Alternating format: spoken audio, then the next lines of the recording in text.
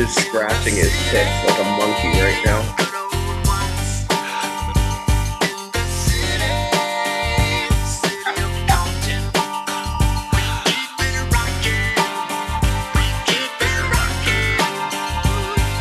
Now, let me welcome everyone to episode 109 of the Light Shed podcast. Brandon Ross and Richard Greenfield coming to you from California, and Walter Pisick back on the East Coast. Hey, Walt. Haven't seen you all week. Yeah, I mean, I wish I was in Utah right now, which is what my backdrop is, but... do you know what's going on in Utah this week? No, what? It's something bad? Alta got 2 feet of snow. Oh, nice. Well... a little late May, early June surprise. Nice. Yeah. How is Los Angeles? We're not in Los Angeles, Joe Galone.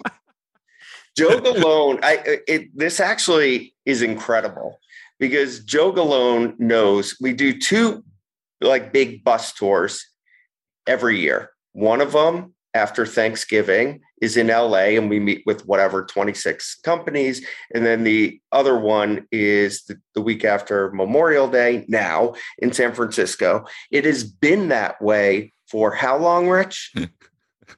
A long time. Many, many, many years. But Joe, for some reason, thought we were in LA. This is what happens when you don't spend 40 hours in the office per week. What? As required by Elon. Elon and company. Rich, what do you think your buddies at Twitter are going to say after Elon completes this purchase and they have to show up to the office 40 hours a week? Look, I think the crazy thing, Walt, we've been on a bus tour for 4 days or 3 days. And I honestly don't think there's one investor that we talk to or even one company we talk to that think this deal's getting done at 54.20. Most don't even think it's getting done. 54.20. A period. No one thinks it's getting done at 54.20. No one thinks it's getting done at 54.20, and most don't even think it's getting done. So stock is probably worth 420 now. But there are podcast listeners, so they listen to our debate and they just think we're jackals. Then that's fine. The funny thing about return to office and what Elon had originally said about it should be like a homeless shelter. Probably accurate. We went to many offices in San Francisco. It's crazy. Every time we entered the office, they had to turn the lights on. And we went into the conference room and whatever CE or CF, whatever O we were meeting with was in the office for the first time in months to see us. It was insane. I was in New York City this week, and New York City's vibe is coming back, man. Midtown, it's not coming back. People are out. They're not back. Yeah, no one's wearing masks around town, and the restaurants are kind of pumping. The train station from where I live was kind of packed. So I don't know what the fuck's going on in San Francisco, dude. We budgeted meetings. People? I saw some zombies. But what's crazy is I budgeted an hour to get from the Rosewood, which is my background where we're staying, to get to downtown. Was that a flex, Rich, that we're staying at the Rosewood? Rich, you heading to the Rosewood bar later? Well, it is Thursday night. You know what that means. Exactly. We're not going to tell you, but you could just look up what was it, New York Magazine article on it. Yes. That's why, by the way, a few clients and friends wanted to go to the Warriors Celtics game tonight. And I was like, I should kind of do that. And it'll be cool because I'm going to go to the Ranger game tomorrow and to do the coast to coast NBA NHL thing. LeBron. Yeah, I thought that would have been pretty sweet. But then I was like, it's Thursday night at the Rosewood. Also getting down to San Jose, where it might be a little rough. But I will tell you, the traffic, there's no traffic. There's no cars. There's no traffic. You drive. We drove by downtown. We were driving by, parts of downtown in the financial district. There's no people. It's just empty. You just drive by at noon today, and there's just no humans. It's completely bizarre relative to New York, which feels hopping in a Texas and Florida. I don't know. It was really also weird. It was also weird because in some of these meetings, it was almost like hybrid. You would have like one exec, like Discord's actually a pretty good example of this. You had the CFO was in the conference room and the CEO was on Zoom. I guess he had COVID though, or so he claimed. He was in Hawaii with COVID. I think he's like, why would I come back from Hawaii to meet with these fucking guys? Exactly. Let's get started. Symptoms. All right. Let's get started. Our first slide, obviously. Here? Well, I mean, Brandon, why don't you read it? This is from Bloomberg. Breaking. Sheryl Sandberg is stepping down as Meta, the company formerly known as Facebook's COO after a 14-year run that made her one of the most powerful women in Silicon Valley. All right, Rich. They also changed their ticker. Where did they get that ticker, by the way? I thought the ticker's next week. They got it from Matt Paul. I think. How much did Matt get paid? I don't know. Matt owned that ticker, right? Yeah. He owned that ticker for his ETF, which I think is trading at the limit approaching zero right now. What up, Soho House? So it's asymptotic to zero. He's going to make more money on selling the ticker than he did. Oh yeah, absolutely. The whatever that thing was itself. Pretty lucky. I'm sorry, Rich. I'm sorry to digress. What Sheryl Sandberg? What do you want to say about Sheryl? She's gone. Well, look, it's certainly no surprise that Sheryl's gone, given the sort of the change of the company to quote unquote metaverse or whatever that's ultimately going to be. I was surprised. I let out a gasp when I read it. I just think that my guess is there's more to this than meets the eye, and I can't figure out. And hopefully, one of our podcast listeners can enlighten us over the course of the next week or two. But it just feels like there's more to this than. Yes, they're moving to the metaverse, and Facebook Blue and Instagram sort of feel like second-class citizens. And yes, TikTok is cool, and Facebook Reels is definitely not cool. And maybe it's that simple. Maybe this is going out on top, and this is, has been the on top. This is not the top. If she wants to go out on top, she probably should have left after the pivot to mobile, because that was. I mean, if we look back, Sheryl's greatest accomplishment, besides being the quote adult in the room to the younger Zuck, theoretically, was that pivot to figuring out mobile and the newsfeed advertising. That was her greatest accomplishment, I think, and something that scroll was copied by everybody, right? Sure. So that set the tone for mobile, even though they were, quote, late to mobile. Oh, and in-feed advertising, advertising and that whole business model. I don't know. It's sort of strange. I mean, again, given the challenges Facebook faces right now, or Meta faces, there is nothing that's shocking about this happening. In many ways, it's just like, why now versus 6 months ago or a year ago or a year from now? Like, I have no idea. But I still just wonder whether there's more to this. Was there, was Sheryl against the direction to the metaverse? Like, is there any part of this that she didn't agree with sort of some of the things or the direction they're heading? And that's what I would love to know. Like, does Sheryl really believe in Mark's vision? I guess if I could ask her one question and get a real answer, that's what I'd love to know. When are midterms? There was some speculation that she's interested in politics again. I think I would find it to be challenging potentially for her to start winning elections if that was the case, given the Cambridge Analytica situation, or to, for her to be accepted in, as an officer in a cabinet or administration. I don't know about that. I mean, maybe. Yeah.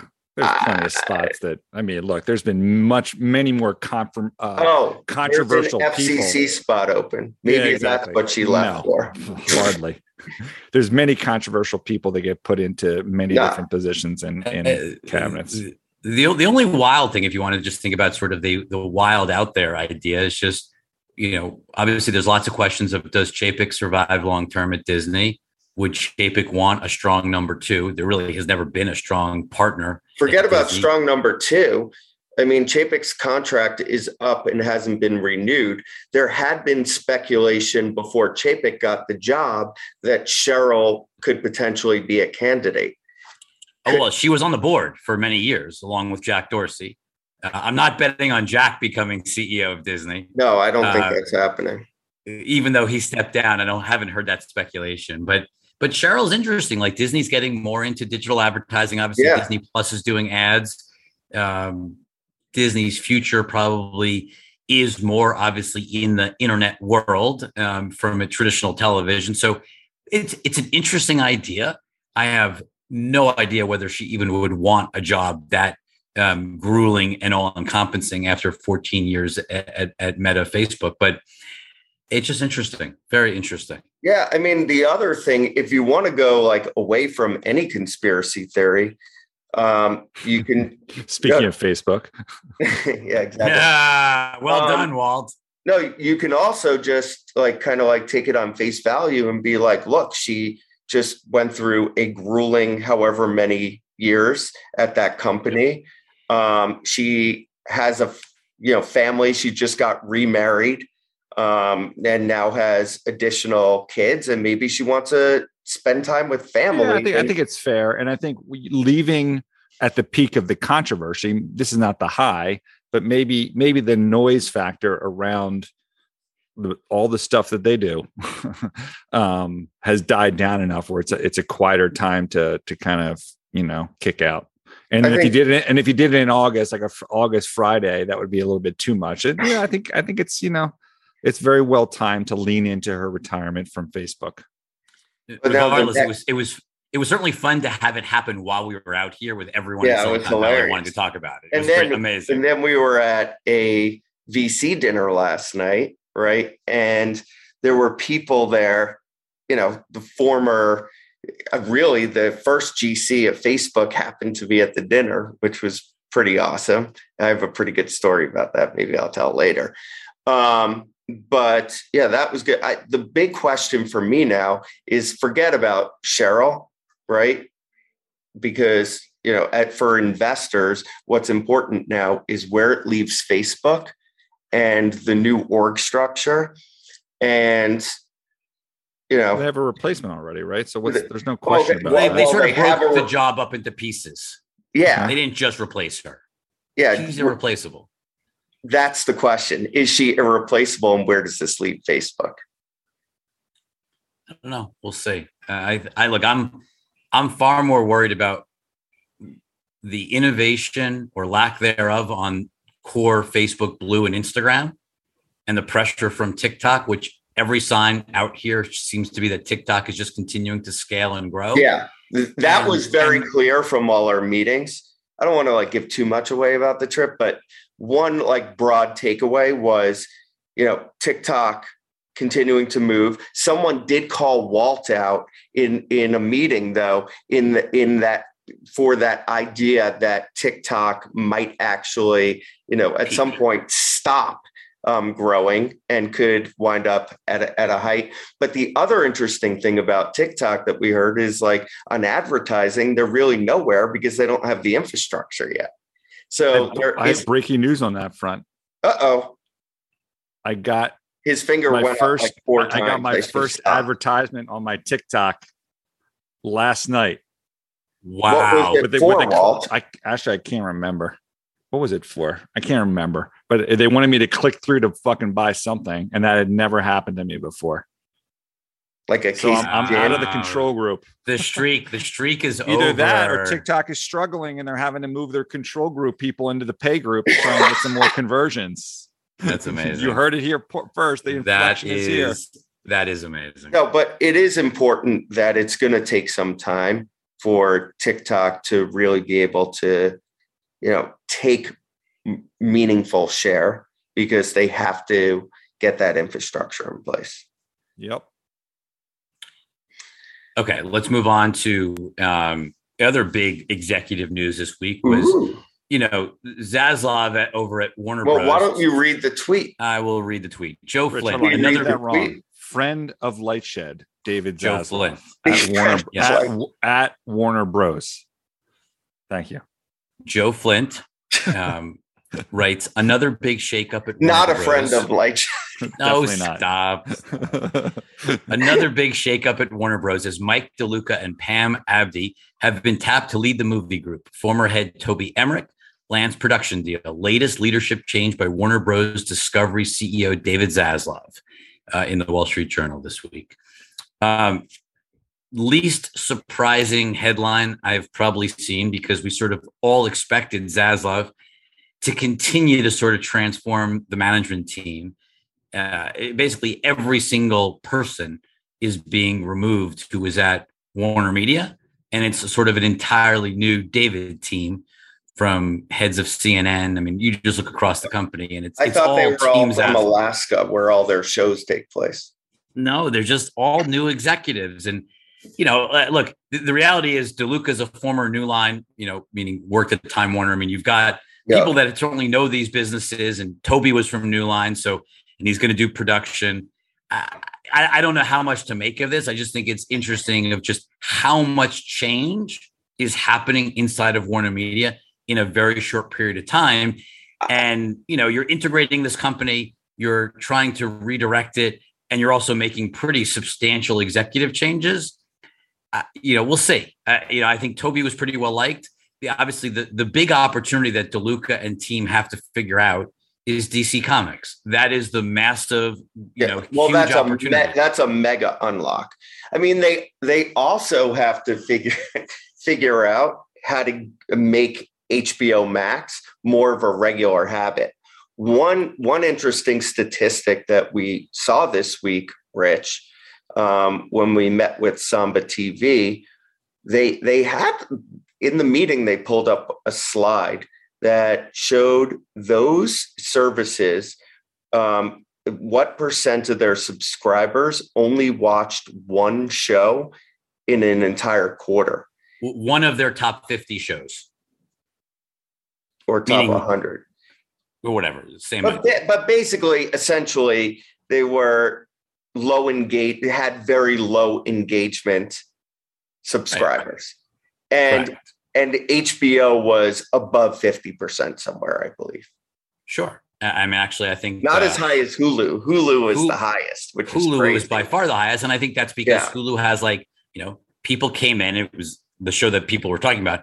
Pamela and Tommy Lee was the highest most watched show over the last 3 or 6 months, but people just watched that and they didn't go to any other.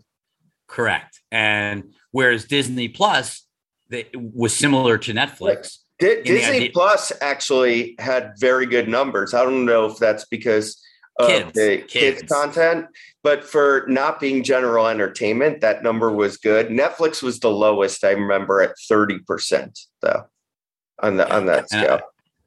And this all speaks to churn, right? I mean, if you're not watching a lot, you have a much higher proclivity to come in and out of this service because it's easy to sign up and cancel. And so, to me, there's no pricing power is the other thing.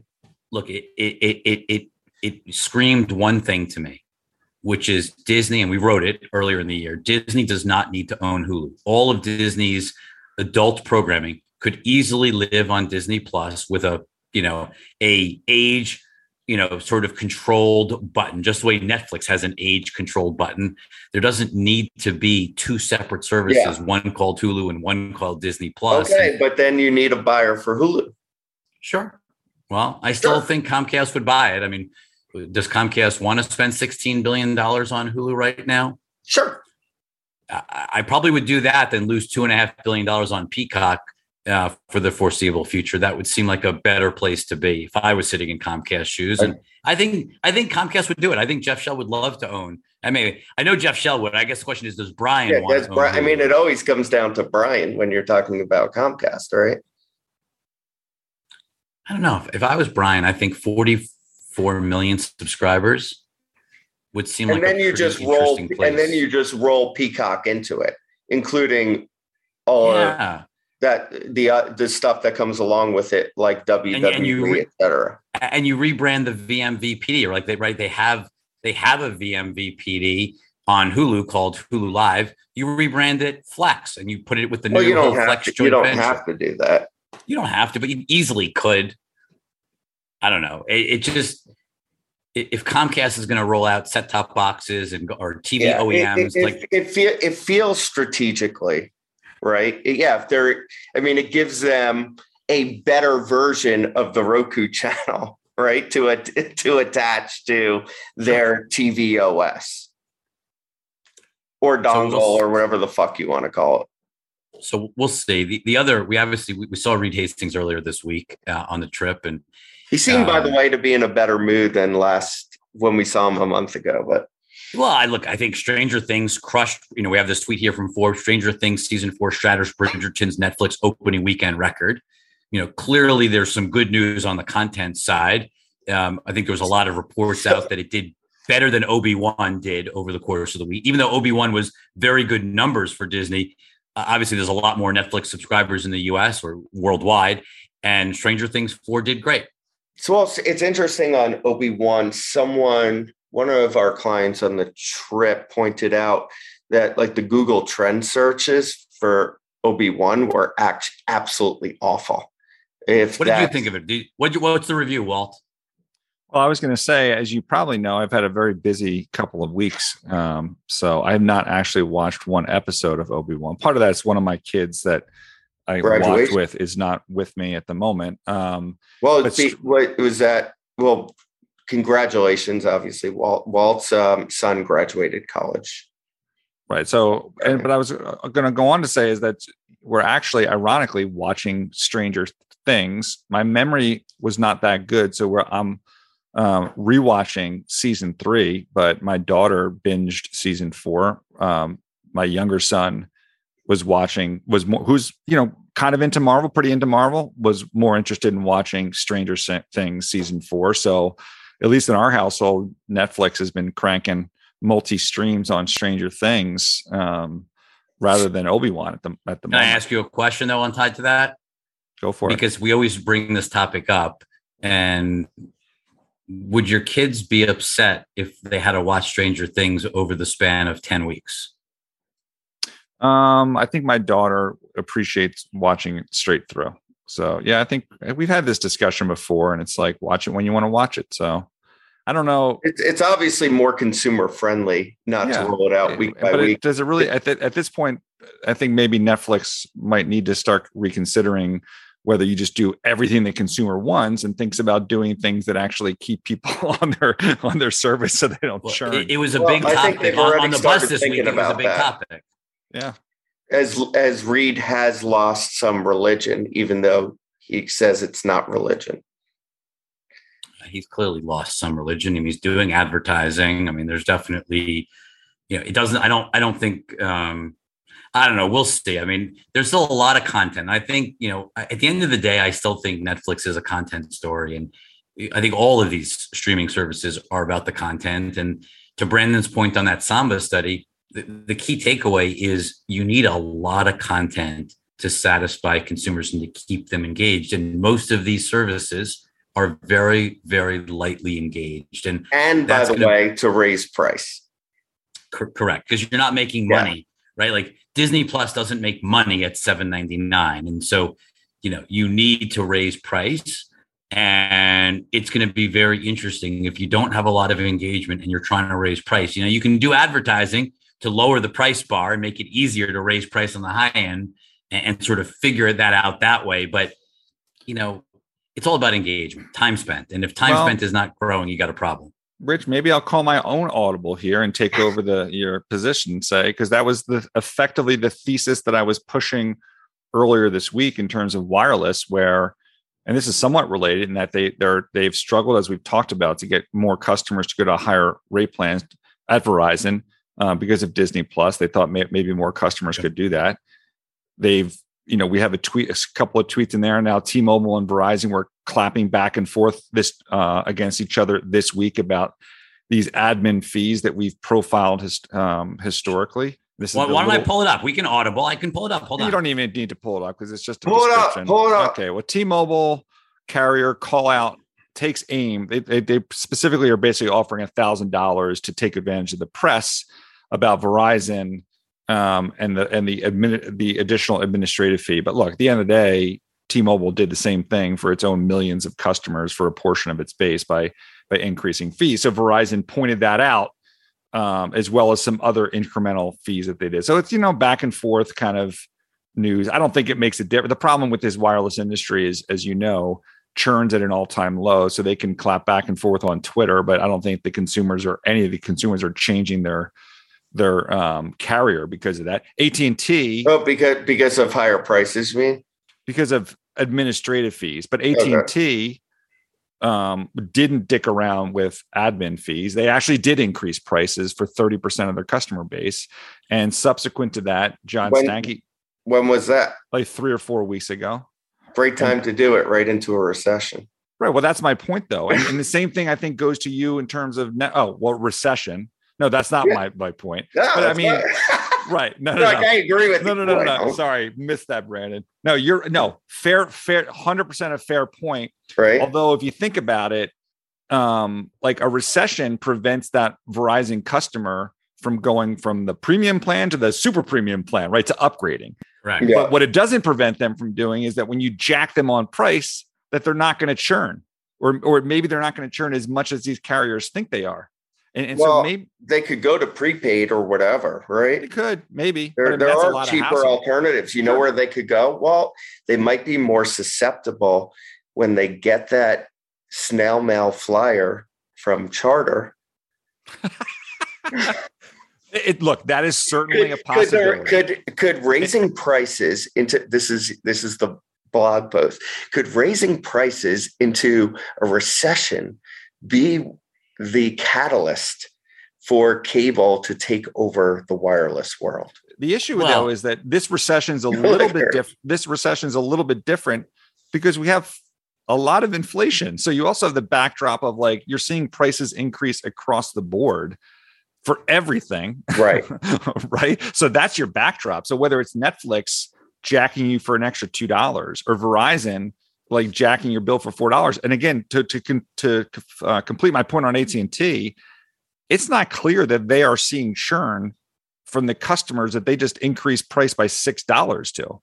So like the canary in the coal mine thus far is that you can increase price on the customers and you're not going to get an abnormal amount of churn. Like it's early, I'm sure, but like, why not try? But it sort of makes me more interested in the whole plus play thing that I know you've been really focused on, Walton. We definitely kind of conversation shifted to it a bit with investors this week of like plus play, press play, isn't it plus play? It's plus play. Plus play. Like, no. As a reminder, press play, Rich. No, press play. No, plus play. Press play was a music service like a decade ago. Convinced him that it was a different name. Plus play is, for those that don't remember, is Verizon's aggregation of multiple streaming services. So you can turn things on and off easier, and they can maybe help companies like Netflix to save that customer who might be turning off because they just binged Stranger Things.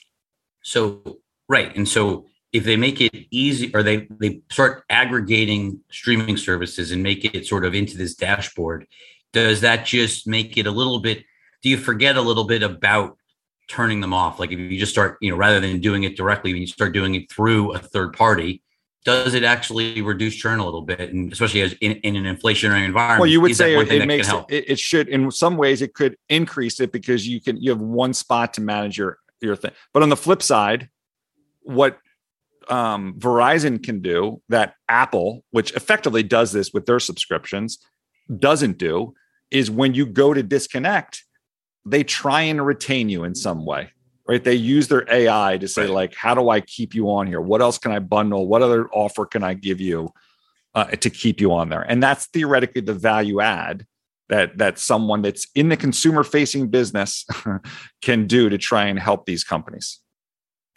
Right. And they all in an ultra competitive environment. Right. But look at wireless churn. Economy. Look at wireless churn. It's fucking record lows. And like, who does a better job at retaining customers than a wireless operator? Well, look, I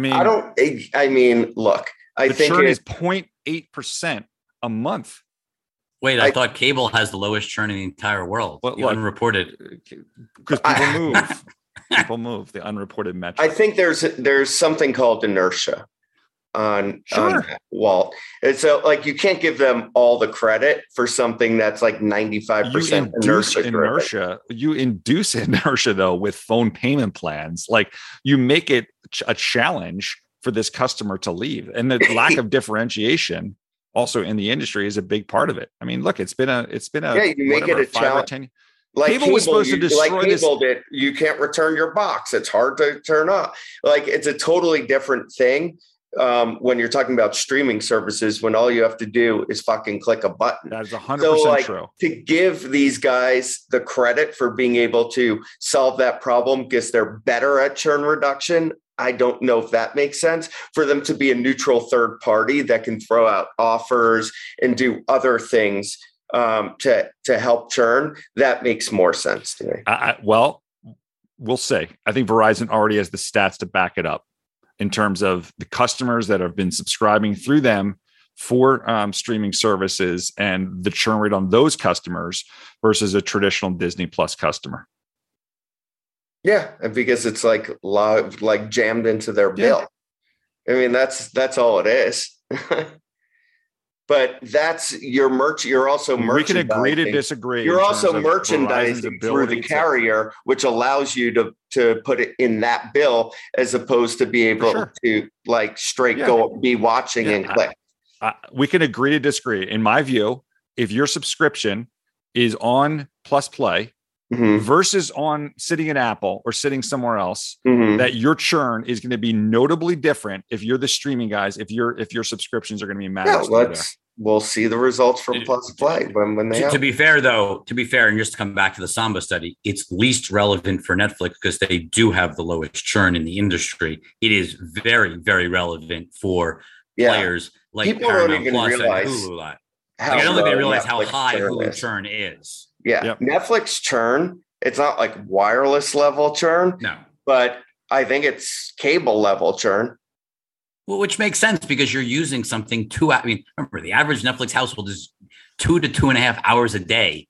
It is something that is being used. Yes, they haven't had as many high profile hits to drive gross ads, but they don't have a churn. I mean, churn is, they said, slightly, elevated. I think the gross, at least I assume we're talking in this instance about what's relevant to Plus Play, which is correct in the United States, where churn is super duper duper low. The problem that Netflix has is saturation here, and that they have a very high base. So a little uptick in churn looks like a lot of subscribers from a net number, right? So I don't know how much this necessarily helps Netflix, but for the others, when churn is high single digits or whatever it may be, yeah.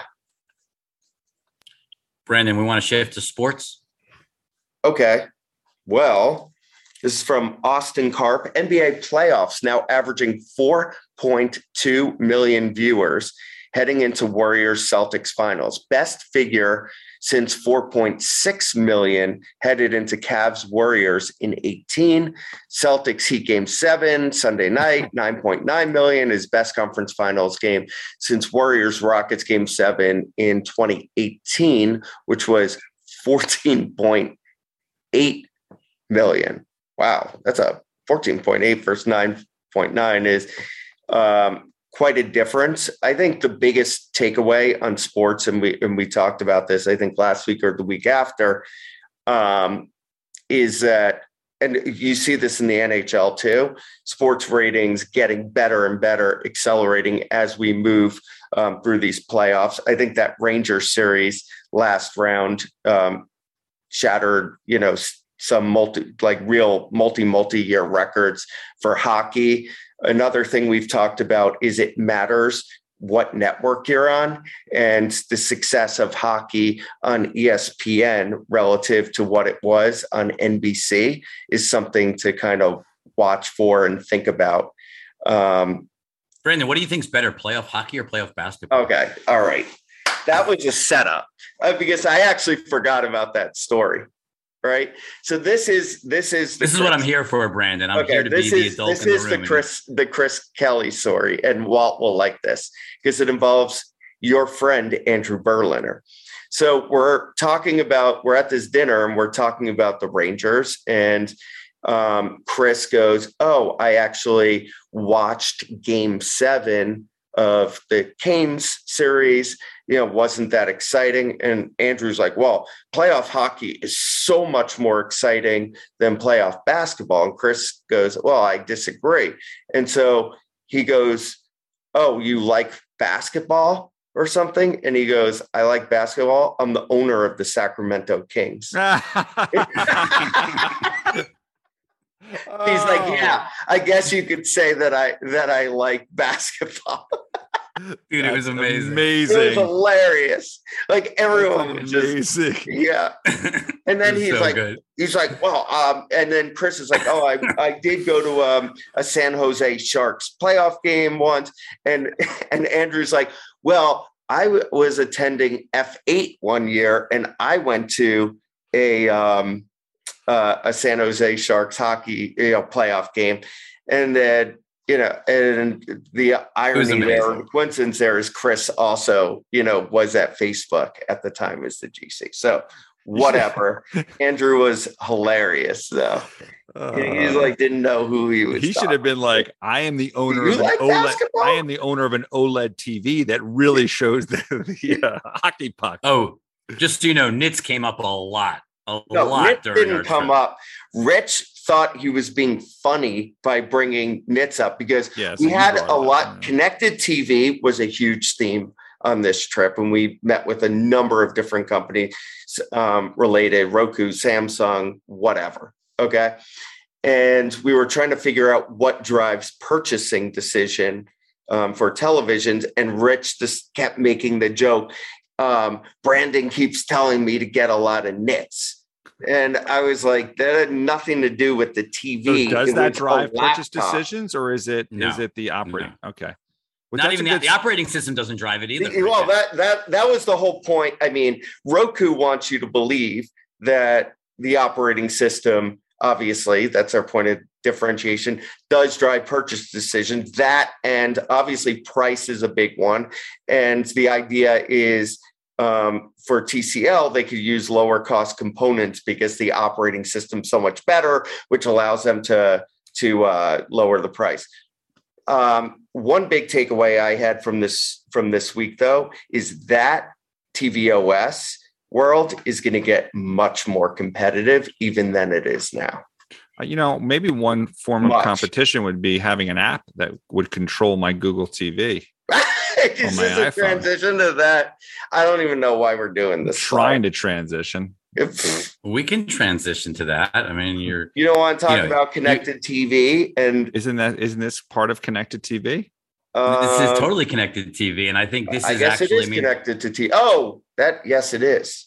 Oh, Brandon, what? This is actually, and I know that you don't love this slide, but this is a very, very big deal because what Google is doing with Google TV is really making a universal watch list that lives on your phone. So whether you want to watch these things on your phone, whether you want to watch them on your TV, it becomes a remote for your TV. It's already existed on Android, but obviously for the iPhone world.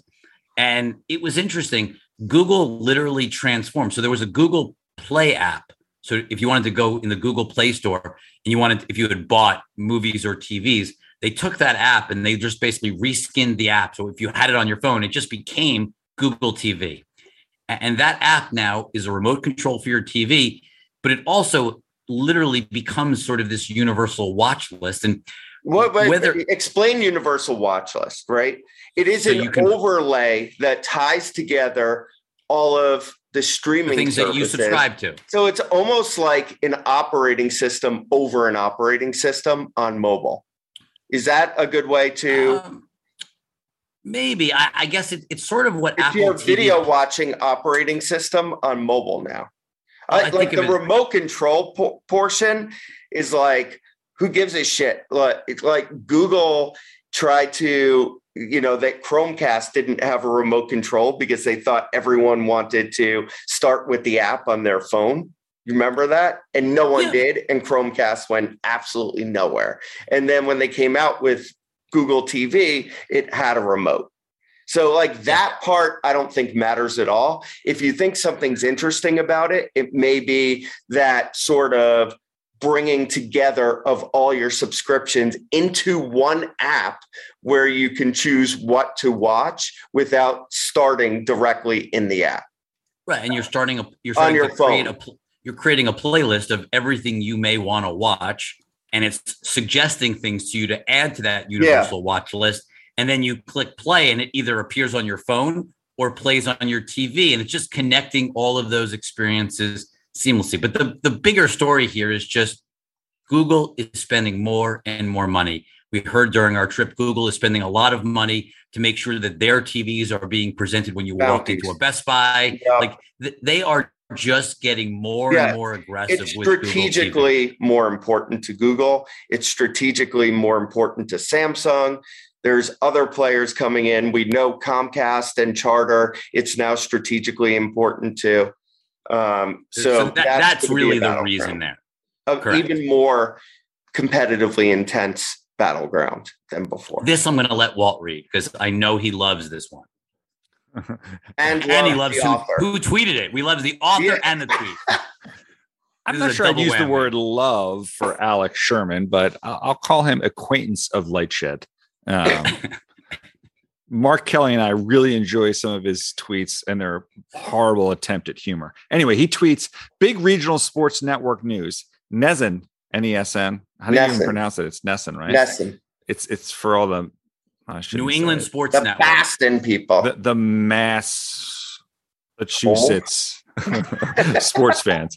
Nesson becomes first RSN to offer out of the bundle streaming access, but it's going to cost you $30 a month after a $1 first month promotional price. I tried. $30 for Nesson. Do it. I mean, I'm sure there's some diehard Titletown people that will pay 30. You might as well charge them fucking 300. They'll probably pay it. Yeah, but if you're paying $30 for your fucking RSN, like you could just get, is Nesson available on YouTube TV? Even if it's not, it's definitely in Hulu Live, whatever. And then you also get the national stuff. Hate to say it, but if you want to watch your Boston Celtics play in the NBA Finals tonight, having that Nesson subscription isn't going to help you. Yeah, but you're going to be at the bar anyway, though, watching the game. The bar. And to pick something up at the package store. I just all of these regional sports networks want to go over the top because they feel the pressure to be like Netflix, to be like Disney Plus, and to break the bundle. The problem is, as Brandon just said, when you have a tiny sliver of the overall sport, you need a bundle. Yeah. Like you need the national. You need the national also. When ESPN, goes over the top, and the Turner shit is all available on HBO Max or whatever, then you can fully break the bundle. Until that happens, sports fans are going to probably just subscribe to the fucking bundle. So what does that mean for the future of the RSNs, Senor Greenfield?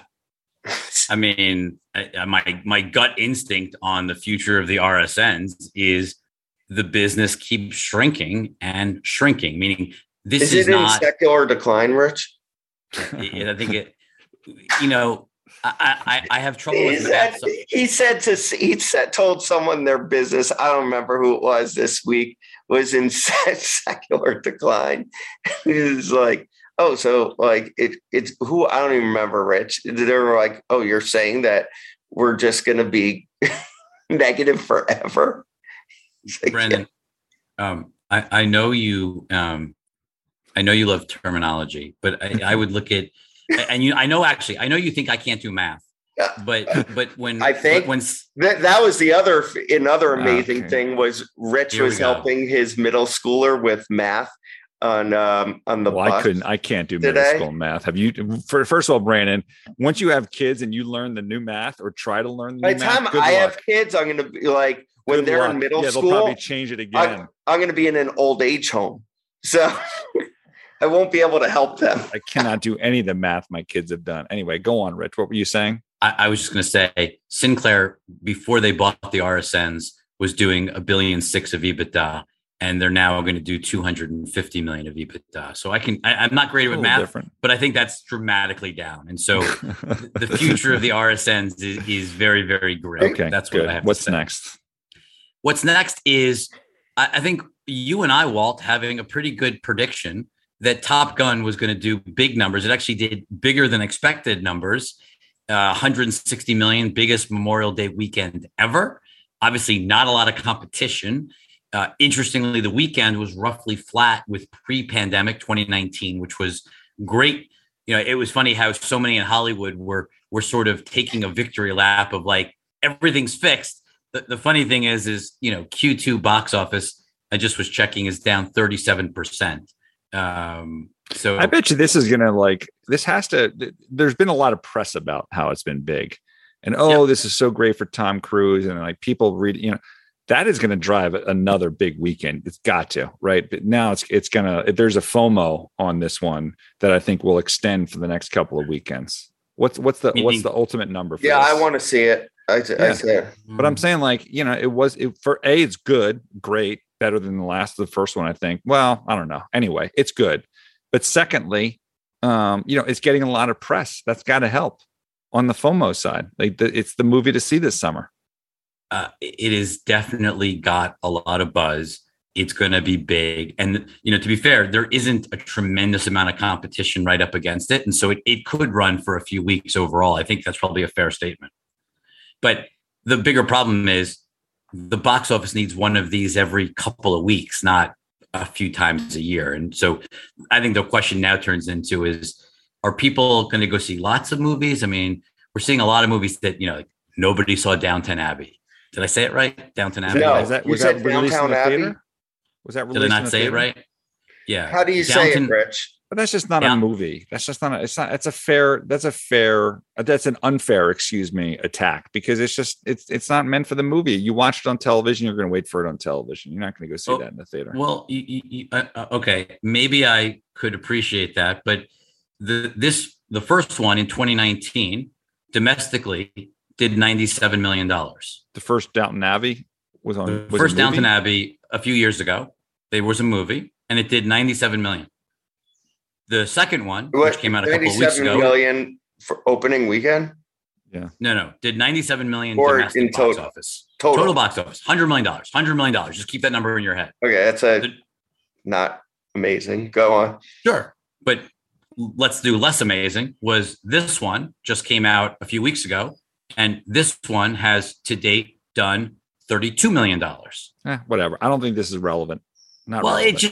It does, because it's showing that there's like 5 movies that just picking actually people want to see in theaters. Movie that's just not really what people see Downton Abbey. No, I think I'm saying not a relevant data point. Sorry, okay, rejecting that as a data point. Move on. Reject that movie. Why are we moving on? He doesn't want to talk about it. So you don't want to talk about the movies? No, we already talked about the movies. We're going to talk about. Let's talk about the market melting down. This a 2-hour podcast.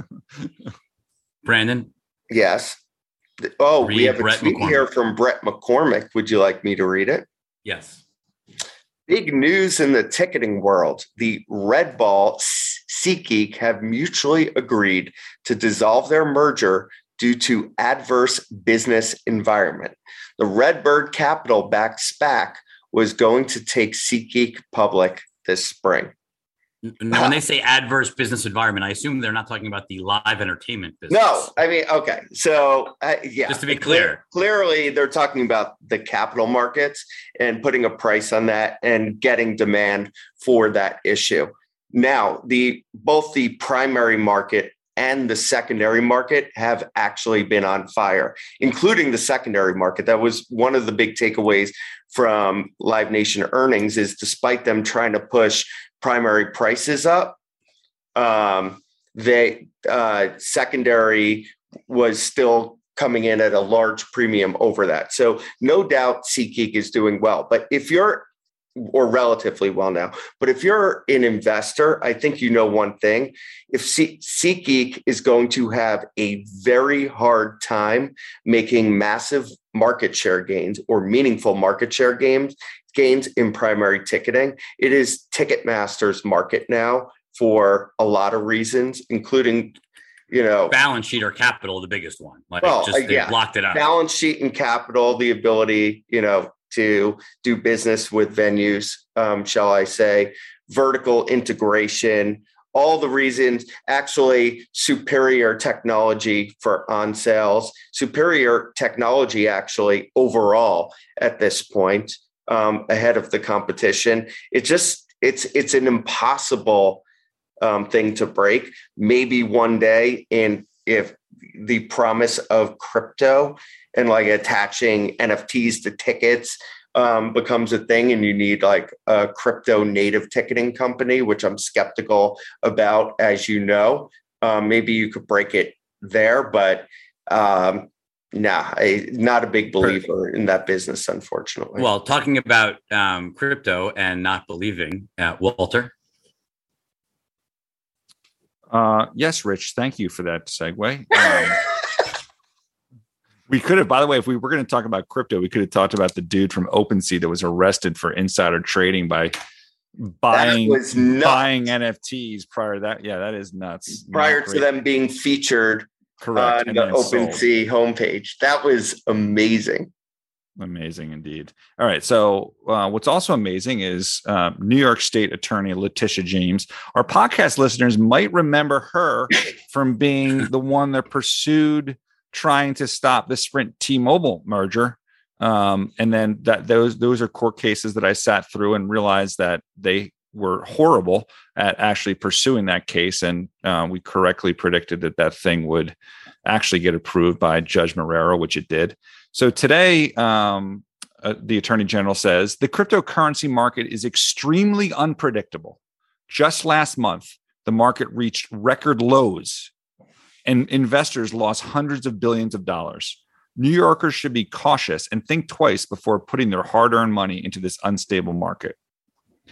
So the original thing when I saw the record lows, I was thinking to myself, that's cable with their record lows unreported metric. Then it obviously occurred to me that I'm not sure. How do you define the crypto market being at record lows? I mean, let's take the definitely largest. Not at record lows. I'll tell you that. Yeah. I mean, it's like, you want to pull up the chart on Ethereum, like the 3 year Bitcoin. I mean, Bitcoin even 30K. I hope it's not a 30K. I mean, one thing went to a record low, and that was Luna. But even some of these other Solana crashed this week also. Solana had a down 60 day. Yeah, a lot did. But is that is that a record low for Solana? I don't think so. No, obviously not. Exactly. Look at the chart on that too. So how do you have? I'm not even going to say it. Wait, you say it. Go ahead. No, it's a funny tweet, and you can do better. Walt loves to dump on those Dems. It's the Attorney General. And, Well, we started with Tupac, but we got to end with Biggie. I wanted to start with Biggie, by the way, because Biggie is the best rapper of all time, as we all know. Really? And we all know that. Represent the East Coast because that's who we all are. So you're going East Coast on the West Coast. Well, this is going back to Cali. Brandon, you put so much thought into when music. When are you coming home? When are you flying? I'm coming home tomorrow. You spend the weekend out? Tomorrow morning. Oh, really? No. Rich and I actually have a dinner tonight. Nice. For work dinner. And then we're going to hit the bar at the Rosewood. Wait a minute, we have our team dinner on Tuesday night. Maybe we should invite any podcast listeners to join us guys, for post-dinner drinks. Let us know. It'll be in Manhattan somewhere. Reach out to us, and maybe we can, link up. We're doing that dinner outside. I'm actually getting... Because you're getting nervous about going to Africa and getting COVID? Oh. Because I can't hike with the apes if I have COVID. They actually do a PCR test to get into the national park. If I fail that PCR test, that will be very bad. Well, don't forget to wear your mask then. It's a great weekend, everyone. That's episode 109. No, keep it going. Song's so good.